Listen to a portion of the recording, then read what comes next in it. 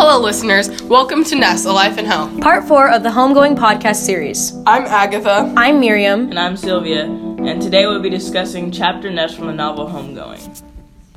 Ness is a woman who is living in what she describes as hell. She's alive, but ultimately a dead woman walking. Her only purpose is to be a slave to her white owners. This chapter takes the reader through the experience of life as a slave. A fictional character whom the reader could share nothing or everything with. A character who lives in a world we will never know. What is the most captivating part of Ness in her chapter? I think a big part of this chapter is her relationship with Sam. Mm-hmm. The fact that she took a beating for his actions brought them a lot closer, but then it affected her future in like the slave process because she was chosen to be like one of the house slaves, but her beating left her with like awful scars. Yeah, like the beating that she had from her previous slave owners, like all the beatings that she endured made her like unpresentable. Exactly. The housewife even fainted. Yeah, like they were all just so like disgusted at it, and I think that is really captivating because I think it shows how the Tom Allen and his wife thought like they are okay with beating their slaves, but in the chapter they say that when he like beats a slave he looks away.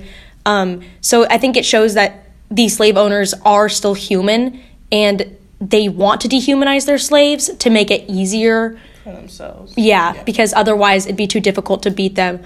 I also really enjoyed Pinky and Ness's relationship with Pinky because she didn't really have that relationship with her mother. Mm-hmm. So I think when Pinky crawled into bed with her, she just like wanted the love and comfort of like a little girl. Yeah. That was like for sure mother-daughter relationship. Yeah. Thing going on there. So do you think like Ness regrets leaving Kojo and not really knowing, like growing up with him?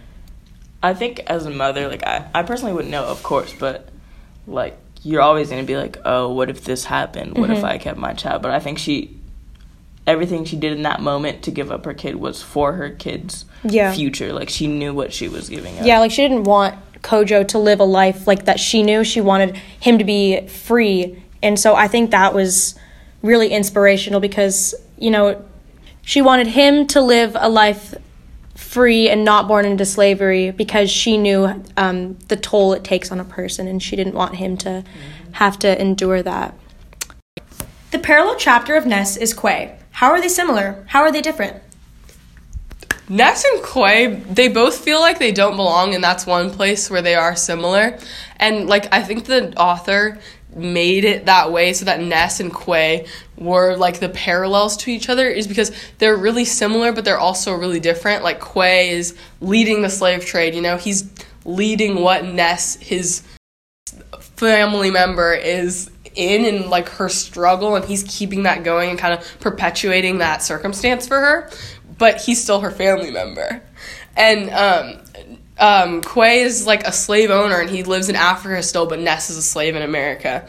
Personally, I disagree. I think they're more different than similar because Quay is like leading the slave trade, and like Ness went through pretty bad because Quay has a lot of power over other slaves and himself, and Ness didn't have any power over anyone or herself.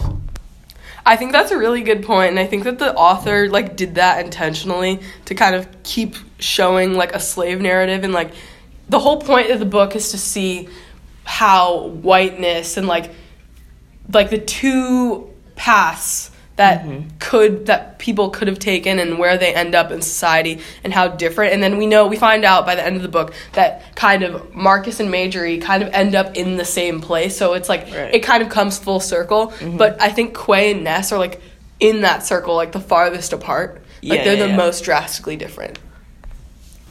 How does Ness's relationship with her mother affect her life and decisions she makes? Well, Ness, the way she remembers her mom is as, like, a somber, like, introverted and, like, woman who kind of kept to herself because of the traumas that she'd experienced, like, throughout her life. And Ness is also experiencing similar traumas, so she's kind of turned into a woman that's similar to her mom. Yeah. But once she meets Pinky, she treats Pinky the way that she wishes her mother treated her. Yeah, I agree with that. Like, she wanted a loving, comforting relationship, and she wanted Essie to, like, be less cold, I guess, to Ness.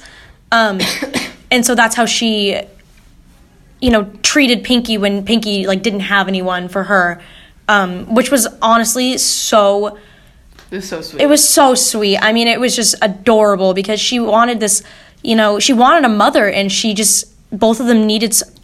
I think Ness saw pieces of herself in Pinky, like Pinky kind of being voiceless, and Ness felt her mom was voiceless, and that's kind of in her too. And she also saw that Pinky didn't have a mom, and Ness had her mother, but her mother was really never actually there. Yeah. I mean, I wondered, like, what Ness would have turned out like if Essie had been the mother that Ness had always wanted. Yeah. And how that would have affected Pinky's relationship if, you know, she would have been, you know, a different person, if she would have seen Pinky differently. Or treated her differently. Yeah. Had this gravitation towards Pinky the way she did. Yeah. Because of her Because she, like, situation. related so much to Pinky because she didn't have a relationship with her mother. And I wonder if she would still have that relationship with Pinky if she did have that relationship with her mother. Yeah. And with that, we'll bring it to a close. I'm Miriam. I'm Agatha. And I'm Sylvia. Make sure to listen to the next episode for more on the characters of Homegoing by Yaji Yasi. Thank you.